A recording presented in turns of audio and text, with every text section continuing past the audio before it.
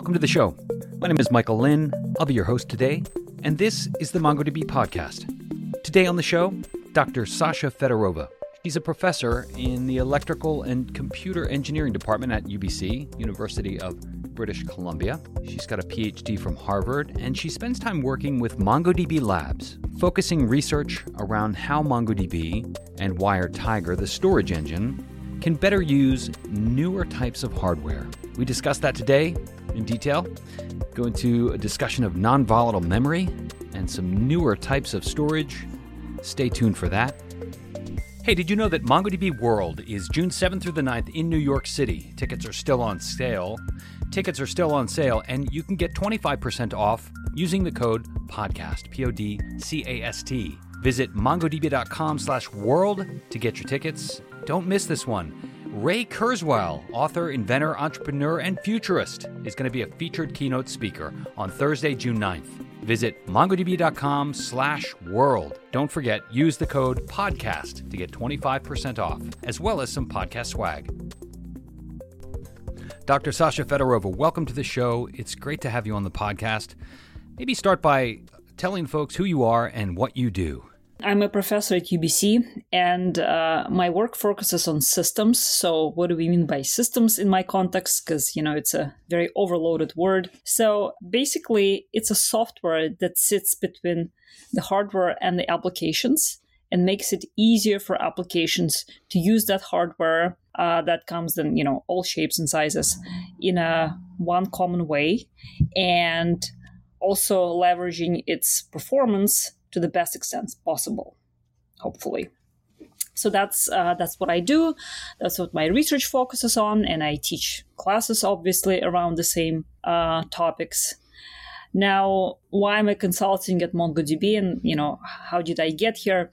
So that started quite a while ago, around 2013, when I went on my first sabbatical, and I was looking for something interesting to do. And, like it often happens in life, somehow this information gets out, and this opportunity just landed on my lap. So I knew some people in WiredTiger, which was not part of MongoDB yet at the time. And so I joined them, and I started basically working on various small projects on improving performance, just looking for opportunities to make this or that faster. And I can talk about details later.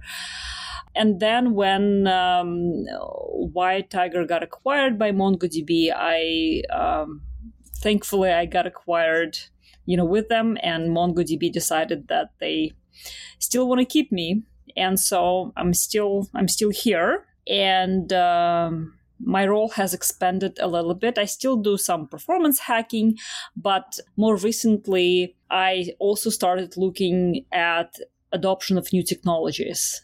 So, for example, if there is a new storage technologies like Optane non-volatile memory that came out in 2019, can we take advantage of this in the storage engine to make it, more efficient, performant, easier to use? So my role at that point, I turned from, somebody who just, reads up and learns about these technologies to an actual engineer who sits down and prototypes the necessary software that's needed to integrate this technology into the storage engine, and, and then measure performance, evaluate it, and, look at pros and cons and write about it. Fascinating. And I want to get deeper into the work you've done with newer technologies. But before we go there, I'm curious how you got interested in systems. This is your area of specialization. Yeah. How did you get interested in systems? I don't really have a good answer to that. I got into computer science by accident. I was studying economics in college, and that was in the late 90s. So, the dot-com boom was about to happen or was happening. And, I just figured I need to learn something about computers, just to be, on the same page with what's happening in the world. And I took a computer science class, and I just totally fell in love with it. I was just, so fascinated. And excited about, the process itself, because, it felt so real that you could, sit down and write a program and, it works and it does something. And, I just found this fascinating, specifically the aspect of programming. And then, so I decided that I, had to make this my major, even though it was already junior year, very late to be, deciding on your major. But I stayed up all night, planning out, course schedule to make that happen. And I was able to make that happen. And then one thing led to another. The first company that I went to work for, didn't have really sort of exciting and challenging opportunities for young people. And so I said, okay, I'm going to go to grad school. This is where the tough stuff happens. And sure enough, I got more of it than I was maybe bargaining for. And then why systems? It's hard to tell. It's like explaining to somebody, why do you like one thing and not the other? I don't know. I just I just found the idea of hacking complicated systems just very personally compelling for the reasons that I can't explain. And that's why, yeah. I think people in tech in general have a natural curiosity. And I think that tends to draw you to certain topics and certain areas. And there's an interesting Venn overlay between economics and computers, technology, and performance specifically. Would you agree? Yeah, there certainly is.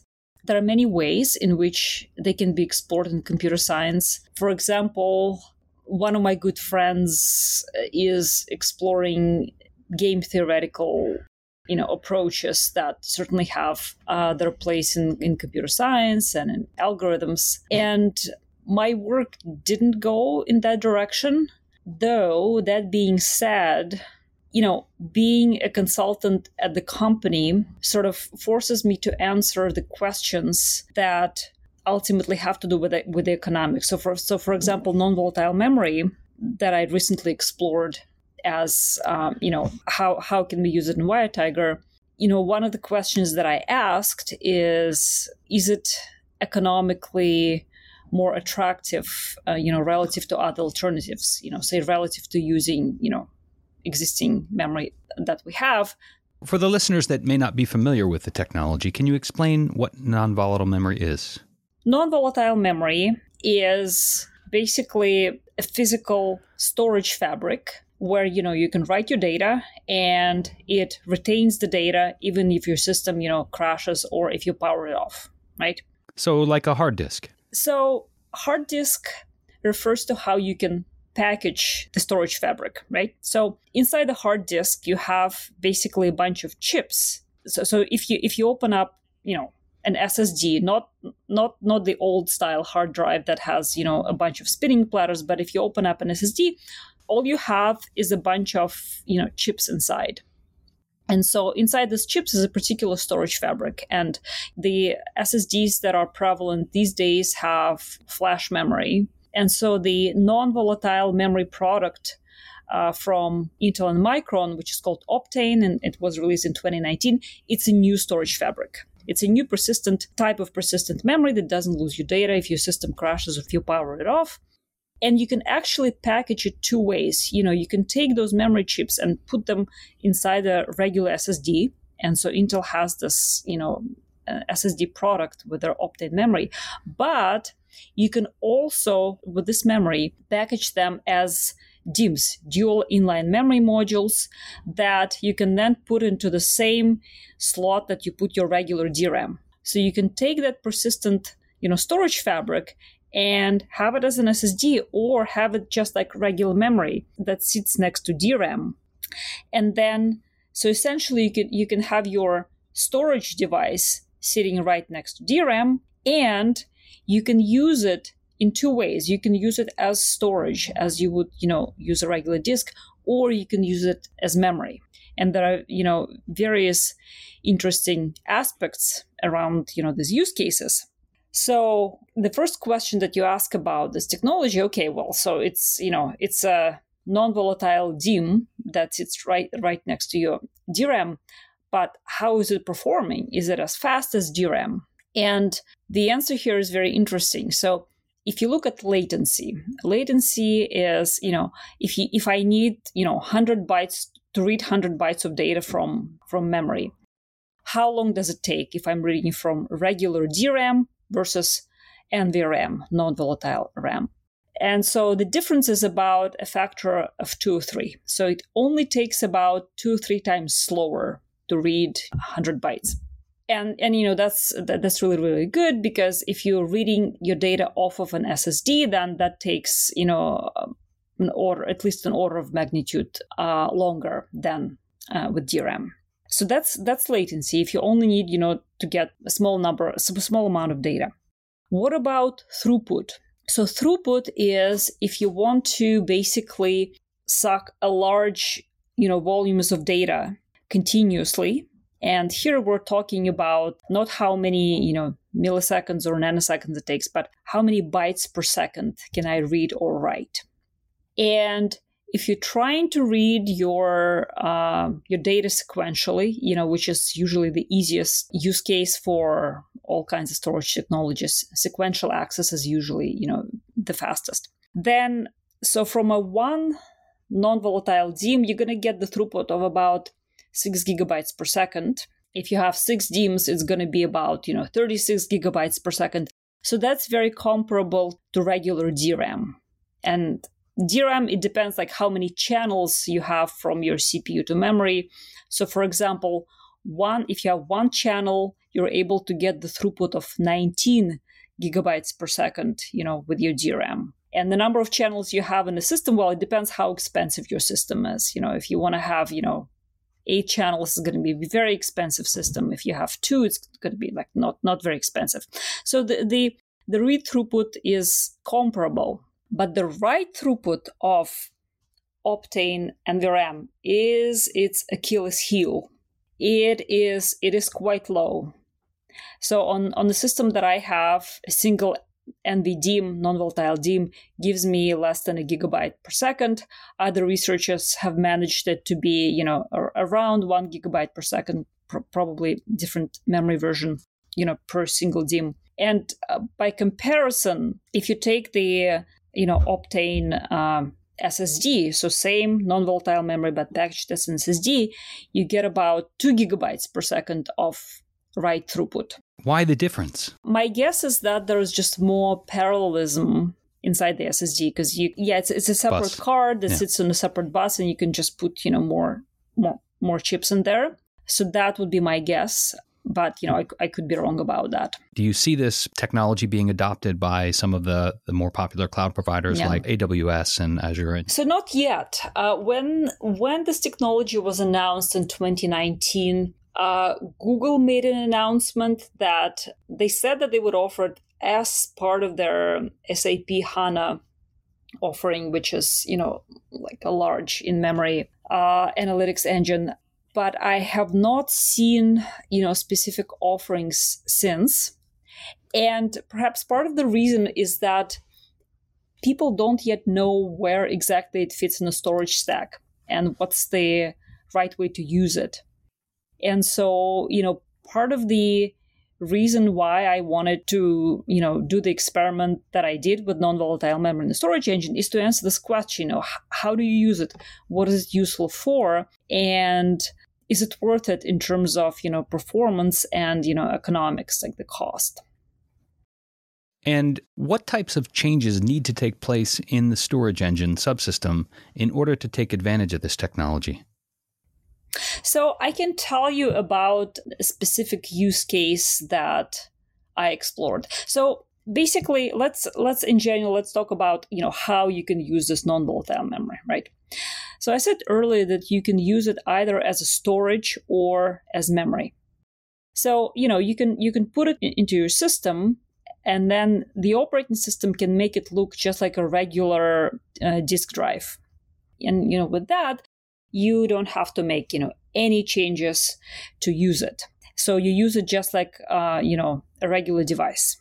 So I want to pause. So when you're preparing your system, in order for it to appear as a hard drive, obviously you need to format it and create a file system that lives on that.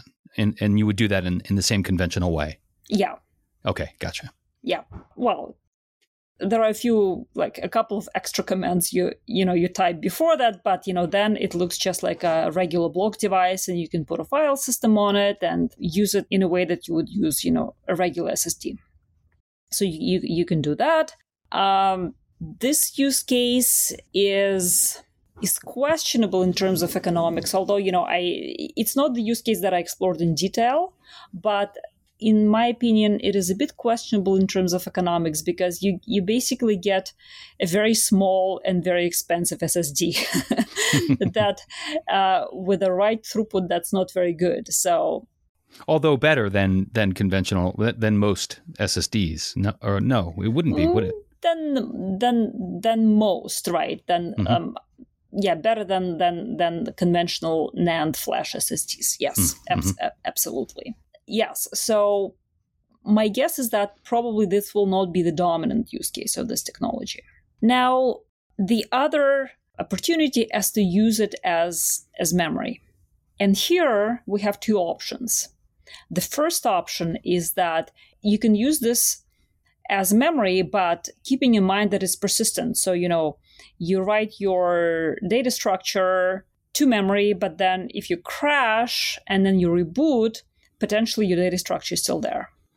And that is a very challenging use case because the applications are not designed to deal with memory that survives crashes.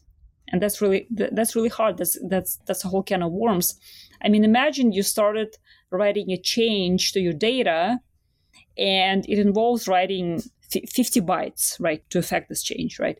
And let's say you wrote 25 bytes and then your system crashed. And it comes back up and you have your data in only 25 bytes written, and the other 25 contain garbage. And your application doesn't know how to interpret this data. It's not designed to deal with corrupt data because, in the past, if your system crashed, none of it would survive, right? So that use case is actually quite challenging. It requires, lots of new software infrastructure to make it work. And there is a lot of research that's going in the community. Now, there is another way to use NVRAM as memory, and that is to completely ignore the fact that it's persistent. Okay? So just use it as volatile memory. Now, why the heck would you want to do this, right? And the reason is that, so NVRAM would be denser and cheaper than regular DRAM. So what do I mean by denser? It means that I can put more total memory into my, physical system, physical server. So with if I have two CPUs, a two CPU system, like two socket system, I can put up to 12 terabytes of NVRAM. Yeah, I think it's or up to 6 terabytes. I think it's up to 6 terabytes. So basically on that order, a few terabytes. It's 6 per CPU and up to 512 gigs in a DIMM. Yeah, I think it's basically 6 terabytes. And so I can put 6 terabytes of NVRAM, like pack, into my system. And putting that much DRAM into a single system is very, very expensive and maybe not even possible. Because the individual DIMMs are just not that dense. So I can pack more bytes, and this memory will be cheaper per byte, and the RAM will be cheaper per byte than DRAM. Why is it cheaper? Is it just constructed differently and uses cheaper materials? Yeah, it's just a different technology. Okay, so I want to touch on the application. Now, it would seem to me, obviously in the database space, the more memory is better, especially when you've got a large working set for your data. And I'm wondering if this would have been a solution for mmap rather than in a memory mapped database where you have this amount of storage or amount of memory. I'm wondering if that would have been a solution as opposed to rewriting the memory map structures. Absolutely. So I mean, if you have an in-memory storage engine and you just want, you want to address customers, who have a larger working set, and instead of telling them go get a different, storage engine, or we will rewrite our storage engine, you could say, well, hey, just get more memory and it's cheaper now, right? So this is one use case. But even for any system that is not necessarily in memory only, having more memory is better because the access latency is just smaller than having to go to disk, right? And so imagine that you have a budget that you can spend on extra memory, and you have a choice. Do I buy more DRAM or do I buy more NVRAM? And for that same money, you can get more NVRAM, about 3 times more NVRAM than you can get DRAM. Depends on the price, depending on your discount and your vendors, but roughly saying that's the ballpark. But then your performance will also be a bit slower. Maybe not always, but in most cases it will be. So the question that you're asking is, okay, is it worthwhile for me to, given my fixed dollar budget that I have, and, memory is the most expensive component in data centers. That's what I hear from people who run data centers. So given my fixed budget, do I get more DRAM or do I get more NVRAM?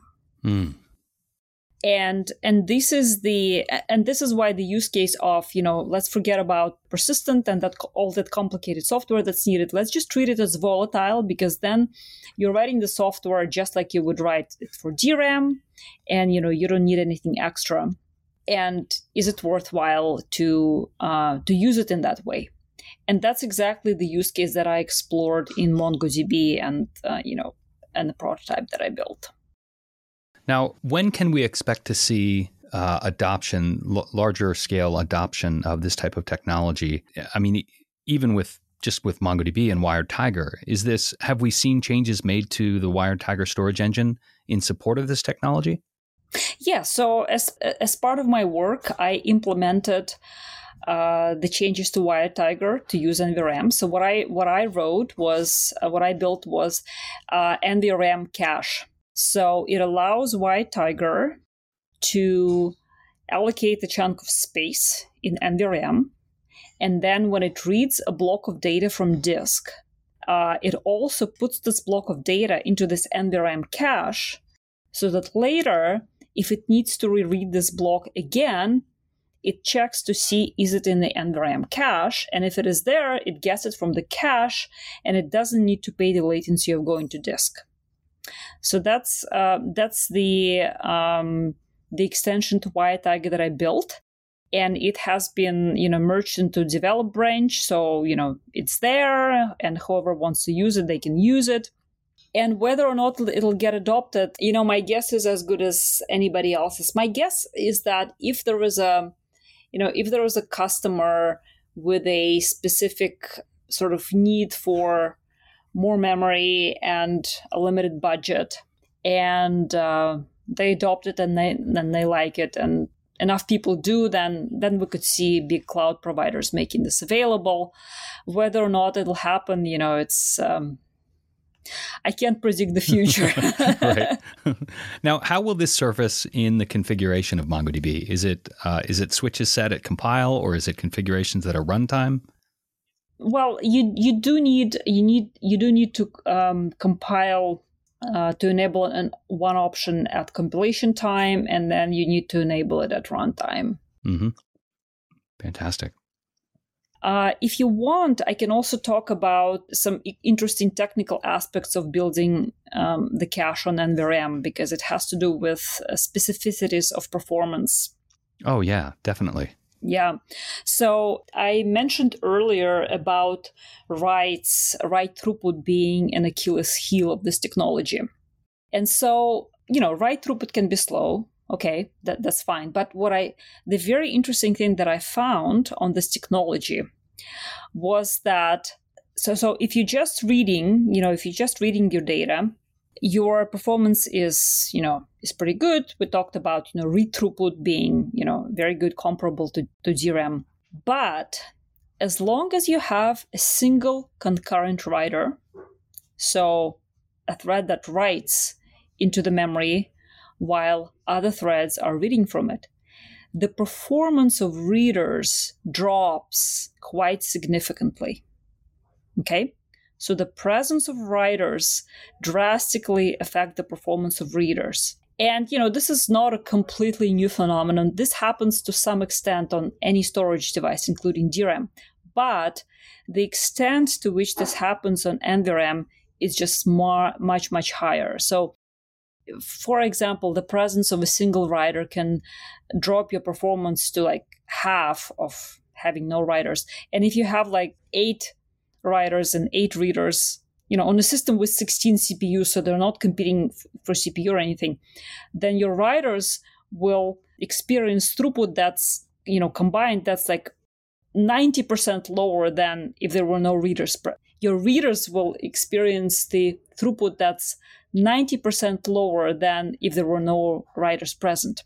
So the impact that the writers have on readers is just much, much more drastic on this technology. Well, and that occurs if they're writing to the same DIMM. Not if the readers are reading from one DIMM and the writers are writing to another. If the readers and writers are accessing the same DIMM. So this is what would happen. And this consideration, that was not widely known before, but it turned out to be very critical for cache design. Because, so when you build a cache, there is a trade-off. If you have a cache, you're doing 2 things. First of all, you are admitting new data into the cache. So if, you're reading those blocks from disk and you're deciding, I'm going to cache this block in my NVRAM, you're writing those new blocks into your cache. You're admitting new data. And, you need to admit new data in order for the cache to be effective, right? Because if you only have the old data that nobody cares about anymore, that's not very useful. So you have to purge the old data. You have to admit new useful data. And the second thing that you're doing is you are retrieving from the cache the data that's already there. So, so if I have the data that I need and it's in the cache, great, I want to retrieve it. And so retrieving the data from the cache is obviously reading, but admitting the data in the cache is writing. And so this is where we might potentially have a problem, because if your admission, putting new data in the cache, you're writing new data in the cache, is too eager, then the rate of your retrieval of the existing data will suffer. It'll just take a very, very long time.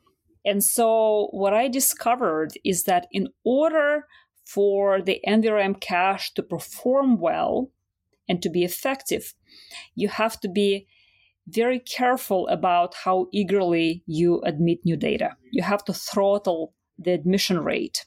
And that is more or less new consideration for this type of technology, because it wasn't very relevant for other caches that people have built in the past. But for anybody building caches on NVRAM, this will be a very, very important consideration for performance. So it would seem to me that with a greater capacity, you may want to give consideration to warming your cache prior to an exercise. Absolutely. And this is where we can also make our cache be a bit smarter and actually take advantage of the fact that the memory is persistent. So, if you can add a bit more software support and say, okay, well, I have an NVRAM, but now I can actually take advantage of its persistence. And if my application crashes and restarts, I don't have to populate my cache from scratch, but I can use the data that was already there prior to the crash. And in fact, this will be very important. This is not the feature that we have in our cache yet, but this will be important going forward, because if you have 6 terabytes of NVRAM sitting on your system, it takes a long time to populate 6 terabytes of data. right? Especially given that the write throughput is low and we want to limit it, then taking advantage, making the cache persistent and survive crashes will be, very important and very beneficial for performance. Yeah, so that would seem to be a really valuable attribute of this type of storage. If it's so costly to warm your cache and populate your cache, then the ability to persist is massively important. Absolutely. You should join our team. You have great ideas. Well, it would seem to be just common sense, but so I love learning more about the time and effort and expertise we dedicate to ensuring that the storage engine at the heart of MongoDB stays relevant, stays efficient. And what else is on the roadmap? What else are you looking at? Broadly, there's a whole bunch of interesting technologies, both in terms of hardware and software space, that are on my radar. There are, new kinds of SSDs that are called zoned devices, where you only write to those SSDs sequentially. So that puts a burden onto the operating system, the application. And why would you want to do that? Because then it simplifies the job of the SSD in terms of how to organize the data internally. And usually what conventional SSDs do is that you throw a bunch of data into it, and then at some point for the reasons that I won't get into today, they basically have to reorganize the data. They have to read it from one place and write it to another, and that's called garbage collection. And that basically can introduce some unpredictability into the performance of your I/O device, because if I'm reading from the device and then the device is also doing some internal reorganization, reading and writing the data, then my reads are going to suffer. They're going to be slower, and my writes are going to be slower. So so zone devices, they put some burden onto you in terms of how you use the device, but then they don't have this extra housekeeping to do, so your performance can stay more predictable. So that's one type of technology that's on my radar. And then there is a bunch of questions that I'm asking about how to make the I/O path faster. But perhaps one of the aspects that I will look at in the nearest future, again, has to do with caching. And so White Tiger is now being re-architected to adopt a tiered storage architecture, in a sense that, so if MongoDB is running in multiple replicas, and each replica has its own instance of the storage engine underneath, now you would be able to configure MongoDB to have its data stored in a object storage such as S3, Amazon S3, and then that would make it easier for the replicas to share data. And so the White Tiger is being extended with the support, but now the natural question that comes in that, okay, so accessing data from S3 now takes longer than accessing it from a local SSD. And how do we solve this problem? Priorities. A cache. Yeah. Yeah. So we need a cache, and I wrote a cache for White Tiger. And so I think my next job will be to figure out what is the role of caching in the tiered storage architecture, and can we use the cache code that I wrote to make it a more general kind of cache, and what would be the performance advantages, the trade-offs, the pros and cons, the engineering effort involved, and all of that. So I think that's the most imminent task on my roadmap. Oh, that's fantastic. And like I said, I think it's wonderful that we're dedicating this much, effort and care toward looking at how we can continue to improve, with the changes that are taking place in the hardware landscape and the operating system landscape. Fascinating discussion. we are at we are at about time. But I'm curious what you do when you're not working on systems. What do you do in your personal life? Depends on the season. It's winter now, so I do quite a bit of skiing. Where in the world are you? I'm in Vancouver, BC, British Columbia, and last week my family and I went skiing to Alberta, to Lake Louise. I do mostly cross-country skiing because I like torture. In the summer, it's more biking, camping, being at the beach, windsurfing. I also do some ballet. Oh, really? Yeah. And I cook a lot. I love to cook. I really want to be a good chef, so I cook every day and, all kinds of things. Recently, I got into smoking, so I smoke various, things on my grill. Today, I'm going to smoke fish. I also bake bread. I bake beautiful. bread from scratch. I have a home grain mill, and so I buy grain from a local farm in BC, and so I make bread from just this grain, water, and salt. So I don't use any commercial flour, any commercial yeast. So I just grind this grain, I grow my own yeast and make my own flour, and bake this bread. And my family have switched to eating only this kind of bread. Oh, that sounds so good. Do I smell a sunset career? Perhaps as a chef. No, that's too hard. You have to wake up too early. Being in systems, you can have any schedule you want. So True. I think I'm going to stick to that. Yeah. Dr. Fedorova, thank you so much for taking the time to talk with me. Is there anything else that you'd like to share with the audience before we wrap up?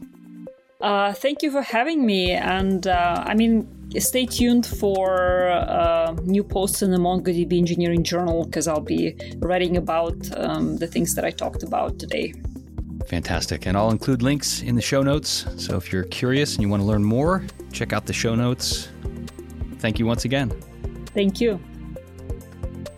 Thanks for listening. If you want to learn more about storage technology and the research that Sasha is working on, you can visit the Engineering Journal at engineering.mongodb.com. If you enjoyed the show today, I would love to get some feedback. Apple Podcast, Spotify, leave a comment, leave a rating. Greatly appreciate that. Visit mongodb.com/world to get your tickets. Use the code PODCAST, PODCAST, to get 25% off and some really cool podcast swag. Thanks, everybody. Have a great day.